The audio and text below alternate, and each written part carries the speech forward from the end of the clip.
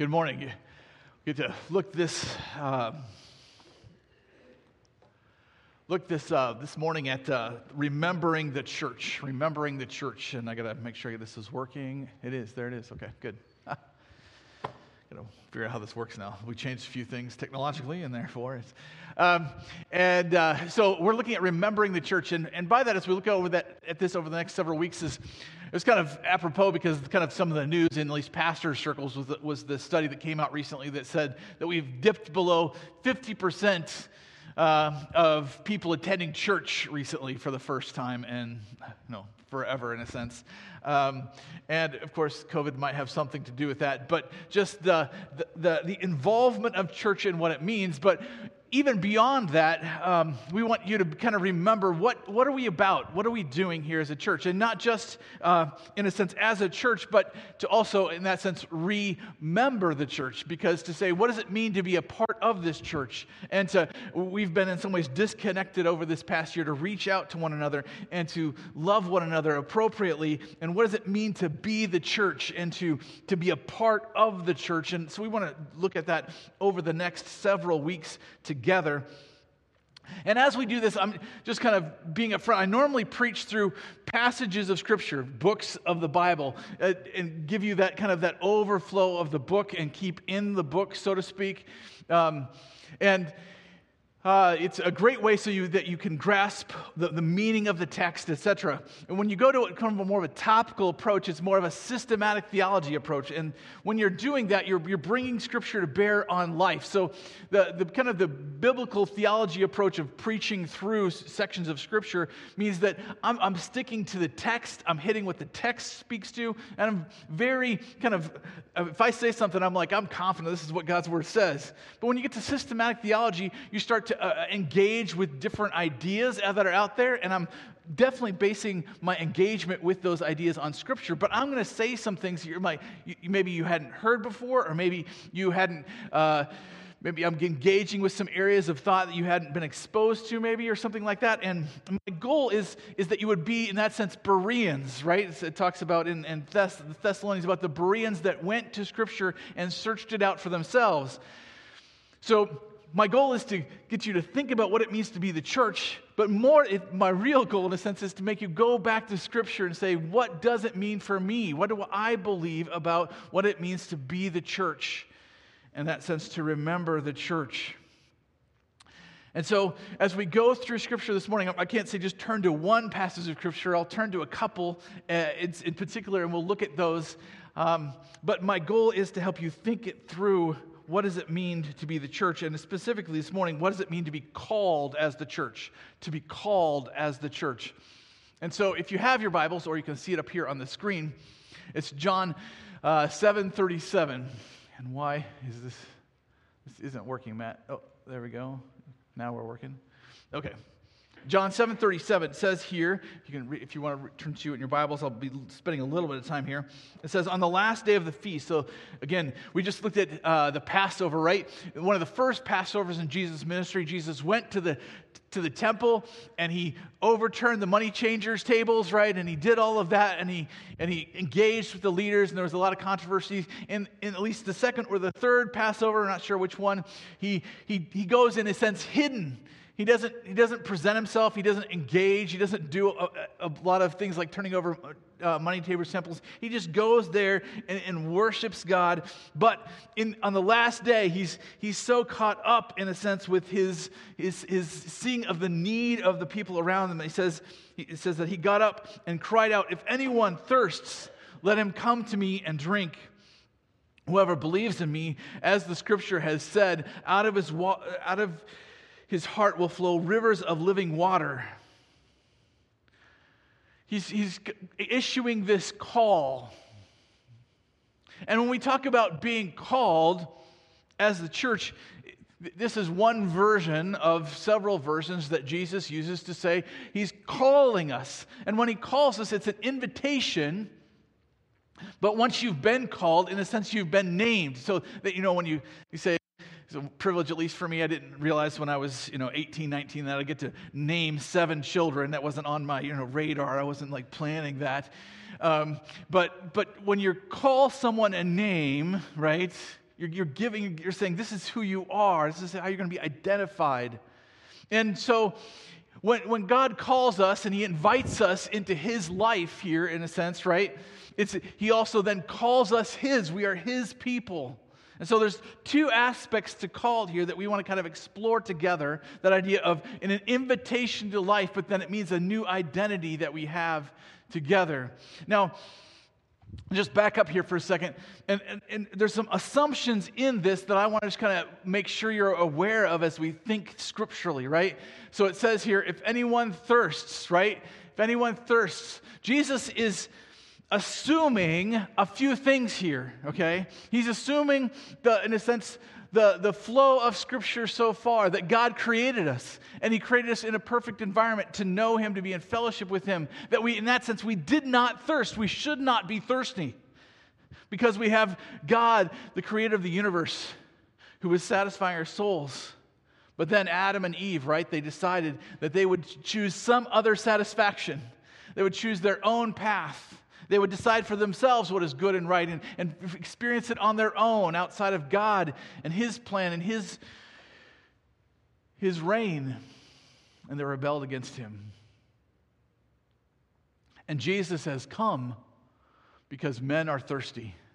They may not know it, but they thirst for knowing and fellowshipping with God because they have rebelled against him. And so he looks around and he sees them feasting. And you got to understand, right? If they're feasting, you're like, no one's thirsty, Jesus. No one's physically thirsty right now. No one's physically hungry right now. We're feasting. But he's saying, but you don't get it. You can be physically feasting and physically unthirsty, but you can still be thirsty for God. And if you are, then I have the satisfaction. If anyone comes to me, right? Whoever believes in me, it's an audacious claim. Whoever believes in me, as the water, Scripture said, out of his heart will flow rivers of living water.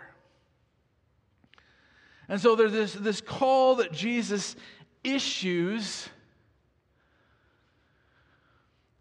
to those who are thirsty to come and find life. And that call doesn't stop there at the Passover. Really, it's the call of God in Scripture. God looks at the human race in time, and he says to each generation, come to me, all you who are heavy laden, and I will give you rest. He's like, there's a place of satisfaction. There's a place of comfort. There's a place of safety. If you'll come to me, you can experience that life. Peter here in Acts chapter 2 makes it pretty clear. He says, now when they heard this, they were cut to the heart. As Peter's just been talking about the fact that Jesus died and rose again at God's plan to deliver men from their sin and death, right? And he says, they're cut to the heart. Brothers, what shall we do? Peter says to them, repent and be baptized, every one of you, in the name of Jesus Christ, because of the forgiveness of sins that comes through Christ, and you will receive the gift of the Holy Spirit, right? He's echoing what Jesus said in John 7. In fact, he specifically says here, for the promise is for you and for your children and all who are far off. He's like, this isn't just for Jerusalem and the temple and those Israelites that you have. This is for everyone. Everyone whom the Lord our God, here's the word, calls to himself. There's this call that is being issued. And Peter is issuing it here again at Pentecost, saying, come, repent, receive the Holy Spirit, receive new life. And so there's this call that's out there, but I just want to maybe take a minute here and talk about different calls that are out there, okay? Some of these, and as we think about these calls, there are calls that are, in a sense, competing for your attention, for your loyalty, for your time, your resources, ultimately for your loyalty. And there's good in those calls. And the question is, which call is greatest in your life? Here's where I'm headed this morning as we think about called as the church, is what is the purpose of your life? And I hope by the end that you'll say, my purpose in my life, because I am called, is to be the church. That I am part of this body of believers, that we are called to be the church together because we have been called to a purpose. Here's another call that's out there. George W. Bush says, there's no bigger task than protecting the homeland of your country. There's no bigger task than protecting the homeland of your country. That's a call, right? It's actually a decent call. It's a good call. But then you have to say, how does that fit into God's call? How does that work? Here's another call. The environment is no one's property to destroy. It's everyone's responsibility to protect. We need to be environmentalists, right? There's a call to be to protect our world. Again, not a bad call. Not a bad call. But how does it fit into the other calls, and especially the call God has made to you? Here's another call, just to get them out there. Percy Bysshe Shelley writes, away from men in towns, to the wild woods and the downs, to the silent wilderness, where the soul need not repress its music. This has got two interesting calls to it. One is away from towns. Get to the country, right? And all of us Iowans say, amen, right? We like that. Get away from all those busy towns, right? But it's an assumption. It's assuming something. It's assuming that when I get out there, then I am free. I can express myself. I can be who I want to be. I've got my own music that I can create and be.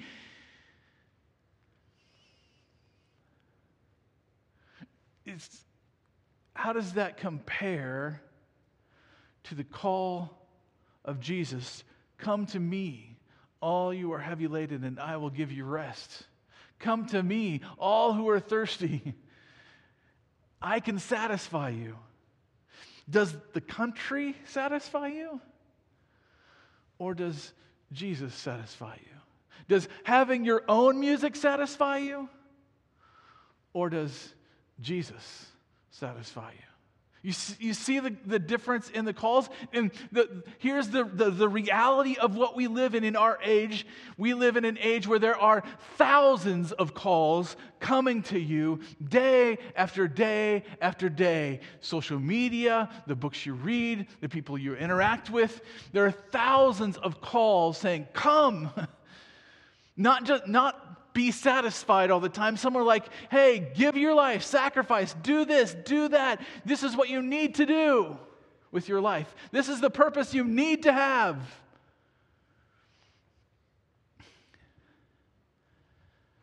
And you need to be able to distinguish the difference between God's call and some other call that's not God. You have to be able to distinguish it. Because if you can't, you will get confused, you will go down wrong paths and wonder, how did I get here? And realize, I listened to the wrong voice. I accepted the wrong identity. And I ended up in the wrong place. And so, I don't want you to end up in the wrong place. I want you to realize you are called by God, and that means you are giving a special purpose, a higher purpose. So let's look at more detail, if you will, by looking at point number 1, called to be Christ's inheritance. So praise. So we have a call, but there's also a response to that call, right? So there's the call that God is making out to be Christ's inheritance in a sense. So again, we're going to go back to what we already looked at in a couple of verses, but here's one that reminds us of this. We know, Romans 8:28, that this is Paul writing to believers. We know that for those who love God, all things work together for good, for those who are called according to his purpose. So God is calling you into his purpose, his plan, and he's saying, when you're in that plan, God works out even bad things. It's all part of his plan. It's for good. It's a hope that we have as Christians. But what's his purpose? He goes on to say, for those whom he foreknew, he also predestined to be conformed to the image of his Son, in order that, here's his purpose, that he might be the firstborn among many brothers. So Jesus has won a victory over sin and death. Jed had us read from Colossians chapter 1 earlier, right? He's the firstborn among all creation. He's the firstborn of the dead, in that him, so that he might have the preeminence. He is the king. He is the savior. He's the rescuer. He's come into history, rescued us from sin and death, the greatest need that we have. And then God's like, that's not enough. I want you to have a reward for this. I want you to have a family for this. I want you to have many brothers because you have won this victory. And that is what the church is about. We are not winners of the victory. We are testifiers to the victory that our brother, Jesus Christ, won on our behalf. He conquered sin and death. And he has called us out to testify, to be you're Christ's inheritance. You get to say, "This, I am Christ's inheritance." He won the victory over sin and death, and I am a part of that victory. And we read this earlier. But you are a chosen race, a royal priesthood, a holy nation, a people for his own possession. Why? So that you may proclaim the excellencies of him who called you out of darkness into his marvelous light. Once you were not a people, but now you are God's people. Once you had not received mercy, but now you have received mercy. So we have this call not to do something primarily, but to be something. We are called to recognize that Christ has won the victory for us and that we are trophies of his grace.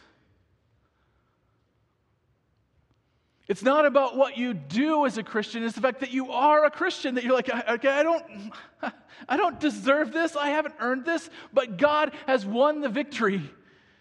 And he has allowed me to be a part of the people that testify to his victory over sin and death. And I get to praise him because he's called me out of darkness and confusion, and I don't know where I was headed to. Declare the praises of him who calls you out of darkness into his marvelous light, to realize, you know what? Man, I don't deserve to be here. But I'm headed for heaven now. I deserve death. And now out of my soul flows rivers of living water that are eternal life to me and others. Once you were not a people, but now you are God's people. He calls you his own. Here's the challenge. The call to just be Christ's inheritance, so to speak, it means that your legacy is not really about what you accomplish with your life. Your legacy is not about what you accomplish. Now, I realize we work at passing on a legacy, and it's not bad in that sense. But primarily as a Christian, your legacy is not about you. It's about what Christ has done for you and with you. And so here's a key thing as you think about your purpose in life, you think about the calls that are happening, that you're hearing, you're saying, I've got to do this with my life, I've got to do this with my life. Here's a question for you. Is that call focusing on what you have to do in order to have a great legacy? If that's what it's focusing you on, it's not balanced correctly. It's not focusing you on what Jesus is calling you to be. If you're only focused on, well, I've got to be a good parent, I've got to do X, X, X, X, I've got to do all of these things in order that I can pass on a legacy to my children. Or I've got to have this, I've got to build this business up. This is my legacy to pass on this business to the world. Or this is my legacy, I'm going to cure cancer, I'm going to pass that on to the world. That's my legacy. That is not God's call in your life. God's call is to rest in what He has done for you and to live in that rest. It doesn't mean don't do good. It doesn't mean don't bless your family. It doesn't mean don't bless the world. It means I bless others out of the blessing I have received. Some things to think about. So maybe how do we know when we're doing this? And I ran across some kind of ideas for how to maybe help you out think about this, right? So I know I'm resting in praising Jesus rather than trying to build my own legacy, right? When, first of all, I'm enjoying communion with Jesus even in the midst of disappointment and storms. I'm enjoying communion with Jesus even in the midst of disappointment and storms. So, how do you deal with disappointments? Does it set you back? Does it rock your world? Do you be like, oh no, what's going to happen to my legacy? What's my purpose in life? It's all trash because this disappointment or this storm in my life, it's all over. Or are you like, man, Jesus, I'm disappointed. This is rough. I'm so glad I've got you. I'm so glad you've won the victory. I'm so glad you're walking with me. I'm so glad I can listen to you. Which one? Where are you at? Frankly, that's a hard one. It's not easy. Another way of putting it, are you experiencing another way of I'm praising Jesus, I'm resting in that when I'm experiencing a lack of anxiety in my body. Some of us just get all tense. We're fearful, and the fear comes out in how our bodies handle stress, and we're all tense and tight, and we don't just rest and relax.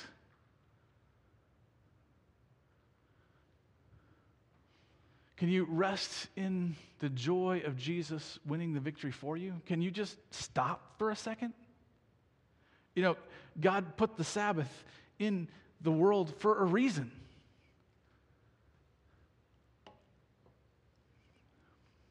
Another one, not doing for others what they can and should do for themselves. How does this rest? Well, sometimes some of us just like to solve everyone else's problems. It's my legacy. I solve people's problems. You know what? Sometimes God gives people problems so they can solve them themselves. You are not the Savior of the world. Now, if God gives you the ability to help someone and the time and the energy and the heart for doing that, go for it. Amen. Praise the Lord. You get a chance to do that. But you don't have to be the Savior of the world. Jesus is that. Okay? Another one. Less and less triggered when things go awry, right? I don't know, as a parent, you know how many times I plan my day and then my kids mess it up? That's just crazy, right? And I can get triggered. I can get triggered lots of different ways. One, I can get triggered about myself. I can be, man, Will, you should have planned better. You should have known they were going to do the X, Y, Z. You should have planned for that. What's wrong with you? You never planned properly. Or it could be, what's wrong with these kids? I can never just have a day that goes the way I planned. It's all everyone else's fault, Or you can be like, you know what, Jesus, I tried to plan something good. It's not going the way I planned, but you're in control, and I can trust that because you won the victory. You know what's best, and I can rest in that. Last couple here. Enjoying a deep sense of knowing I have nothing to gain and nothing to lose. I only want God's will. Man, this is a tough one for me, I'm always thinking about what I can gain or, what I don't want to lose. But maybe I should just be focused on what God wants for me to do today. You see the difference in the call that's out there? You're called either to rest and rejoice and realize I am part of Christ's inheritance. He won the victory, and I can rest in that. Or you're saying, I've got to do this. What are people going to think of me? What am I going to think of myself? What impact am I going to have on the world? Those are all good questions, but they fall under the victory Christ has won for you because you are called. You are called. You have a new purpose, and you have a new meaning, and you have an identity in your life. Let's go on to point number 2. I'm going to skip some of these here because there were more of them, but I think you got the point. Called to reflect Christ's victory, so be holy. We are called to reflect Christ's victory, so be holy. So I'm going to say, you're talking out two sides of your mouth. No, I'm just trying to be balanced here about this approach. You have to rest and recognize that you're part of just sharing in Christ's inheritance, but you are called at the same time in that reflection of Christ's victory to be holy. And by holiness, I don't mean to be perfect. What I mean is to be set apart, to realize I have a new purpose in life and to live out that purpose. Here's Ephesians chapter 4, verse 1 says, I, therefore, a prisoner of the Lord, urge you to walk in a manner worthy of the calling to which you have been called. He says this not just in Ephesians. He says it in Philippians. He says, walk worthy. In Colossians, he says, walk worthy. In every major book, when he's writing to a church, he says, walk worthy of the calling. So he's saying, you've been called, now recognize the value of this calling, recognize the value of the fact that you're part of Christ's victory, and live in light of it, right? And how do we live in light of it? He says, with all humility and gentleness, with patience, bearing with one another in love, eager to maintain the unity of the Spirit in the bond of peace. Oh, sorry, I'm reading something you can't read. There is one body and one Spirit, just as you were called to the one hope that belongs to your call. One Lord, one faith, one baptism, one God and Father of all, who is over all and through all and in all. I'm going to back up here. Here's an interesting idea here. So we're supposed to live out this by living set apart, right? He's saying live differently than everyone else because you have received this call. Now, here's an interesting point here. He's saying, with all humility and patience, be united, be one together, but then he also says, bearing with one another in love. Well, if everyone's doing the same thing, I'm not sure why you have to bear with anyone. You get it? Right? If everyone's doing the same thing, we don't need to bear with one another, right? Because we're all doing the same thing. The problem is that in the body of Christ, in this band of brothers that we don't all do the same thing because ultimately God is our commander. He's calling us to do different things in our holiness, and we have to bear with one another in love. So there's this tension in holiness between unity, living together in community, and this idea of God wants me, I'm accountable to God for myself, for what He wants me to do. I've got to live for Him. There's this tension. And part of holy living is living in that tension.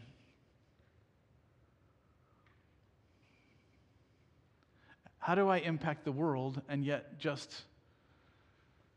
live trusting in Christ's victory on my behalf? That's living in tension. And it shouldn't be a tension of, if I don't get this right, God's going to hate me. Okay, that's not the tension I'm talking about here. I'm talking about the tension of God wants me to be dependent on Him, and I'm living dependent on Him, realizing I can't figure it all out for myself all at one time. That's the tension I'm talking about. So you go into your day and you're like, I want to love my brothers and sisters in Christ. I want to love my wife. And then she does something that I don't particularly appreciate. And I have to bear with her in love. And I have to work through the issue. And I do that, why? Because I've been called to that. I've been called to live together in unity, even as she does some things that are different than me. Because he says here, right? He says it just right after that, eager to maintain the unity of the Spirit in the bond of peace. Holiness is not about figuring it all out and knowing exactly, hey, boom, boom, I've got it all done. I've got checked off all my things. I'm perfect. I'm good. It's about being eager to work things out and to be humble when I need to be humble and to be going after something when I need to be going after something. And overall, overarching the whole thing is that eagerness to maintain the unity of the Spirit in the bond of peace. Why? Because Christ has won the victory. There is one Lord. There is one faith. There is one baptism. There is one God and Father of all. He is over all and in all and through all. And if He's won the victory, then I'm living for Him, dependent on Him, walking with Him. That's where I have to remain. Well, see, how do you do that? Prayer, right? I mean, just basic, bottom line, prayer. You're not going to have all the answers. I can't give you a formula to figure it out. I don't know what you're going to go through tomorrow. But I do know where you can go to. You can go to His Word. And you can go to Him in prayer. And know that He'll answer you and guide you. And that's living holy. That's living holy. So live holy because Christ has won the victory. JFK does the opposite kind of call. He says, conformity is the enemy of freedom and the jail of growth. He's like, hey, it's all about your ability to be free. You know, you're only able to, that's the only way you're able to grow is if you're free. Now God calls us to live in a freedom that depends on Him and walks eager to maintain the unity in the Spirit in the bond of peace. Unity is not uniformity. And we need to remember that with one another, even as we seek to live holy lives. So, one last point here about our calling is that we're called to show Christ's love, so we need to suffer. We're called to show Christ's love, so we need to be not afraid to suffer. Paul puts it this way to Timothy, therefore, do not be ashamed of the testimony about our Lord, nor of me, His prisoner, but share in suffering for the gospel by the power of God, who saved us and called us to a holy calling, not because of our works, but because of His own purpose and grace, which He gave us in Christ Jesus before the ages began, and which He has now been manifested through the appearing of our Savior, Christ Jesus, who abolished death and brought life and immortality to light through the gospel. He's saying, hey, if you're called to this, you've got to expect to suffer. You've got to expect to suffer. Peter puts it a lot more clearly here. He says, since therefore Christ suffered in the flesh, arm yourselves with the same way of thinking. For whoever has suffered in the flesh has ceased from sin. He's saying, expect that things won't always go right. Expect that in your life in the body will have hardships. Okay? Why? He goes on to say, so as to live for the rest of the time in the flesh, no longer for human passions, but for the will of God. He's saying, make that your purpose. And here's the why. For the time that is past suffices for doing what the Gentiles want to do, living in sensuality, passions, drunkenness, orgies, drinking parties, and lawless idolatry. He's saying, the time before you were saved, before you were called, that suffices enough to live that kind of life. You say, well, I was saved at 5, I was saved at 6. Thank God. Okay? Just thank God that you didn't have to go through all of that kind of lifestyle, right? He says, with respect, he says, the time's past for that kind of living. You have a new kind of life. But when you're living that new kind of life, it says here, with respect to this, that is, those who continue in that same kind of lifestyle, are surprised when you not join them in the same flood of debauchery, and they malign you. He's saying people, when you live because you have eternal life, when you live for God, when you live to love others and to love God and to maintain the unity of the Spirit and the bond of peace, when you live that way, people look at you and they're like, that's dumb. Why don't you just live for yourself?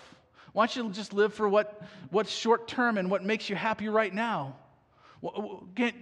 You can't express yourself. You can't know yourself if you can't express yourself. So why not just express yourself? Why do you have to live a certain way? He says they malign you. They mock you. They don't like being reminded that there might be life after death, that there might be a judgment that's coming. He goes on to say, but they will give an account to him who is ready to judge the living and the dead. So he's saying here, if you're called, you've got to accept part of this calling means that not everybody will like you. For some of you, that's really hard. For some of us, that's easier. We don't really want people to like us anyway.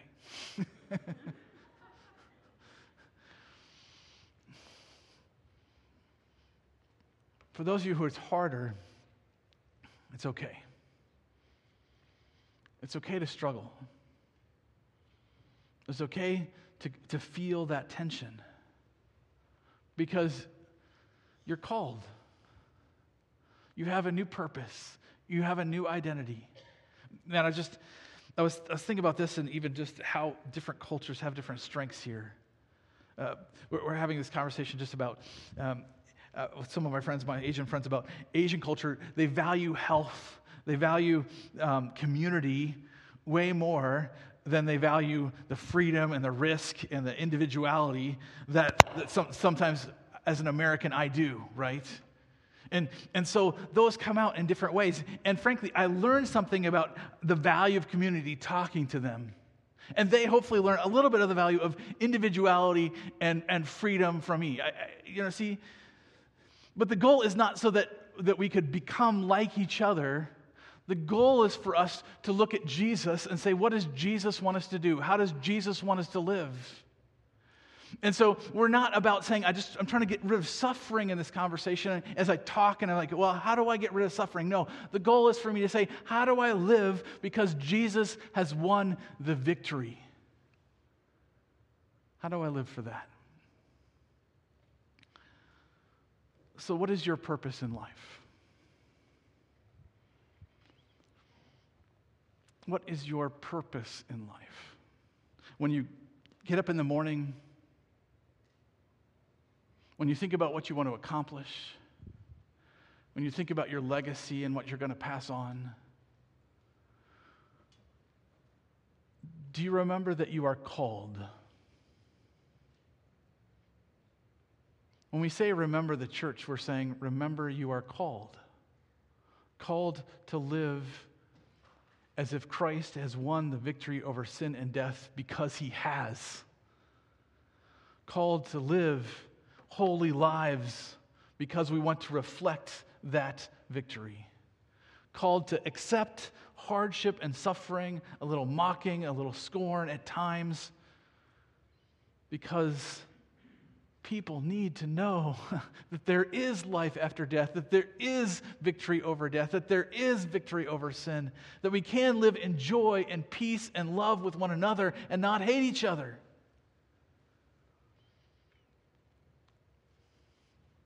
And that first comes not by doing something, but by resting in what Christ has done for you.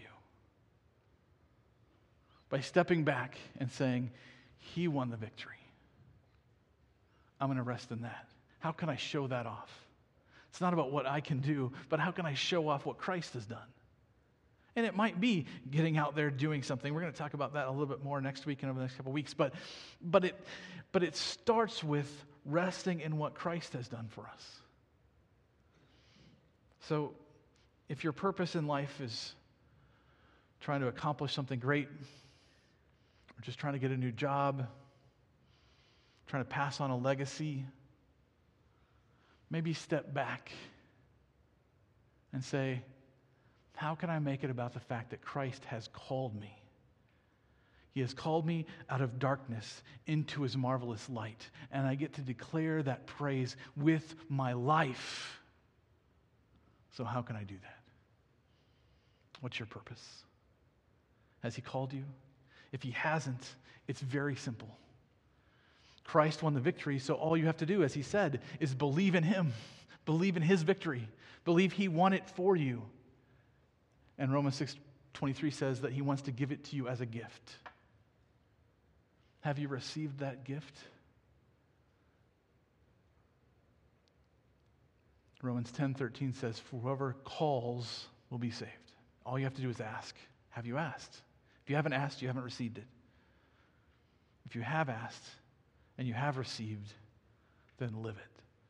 Heavenly Father, we thank you for your calling. You knew we were in death and darkness. You knew we were lost. You knew that we were dissatisfied and broken. And so you called. Jesus came and gives us the hope of victory over sin and death. Gives us the promise of eternal life. So I pray that for all of us here, that we will have a new purpose, because Christ has called, and he is calling. He's calling out a people to his name. Help us to be that people, to be the church, to be those who are testimonies and trophies to God's grace. I pray this in your Son's name. Amen.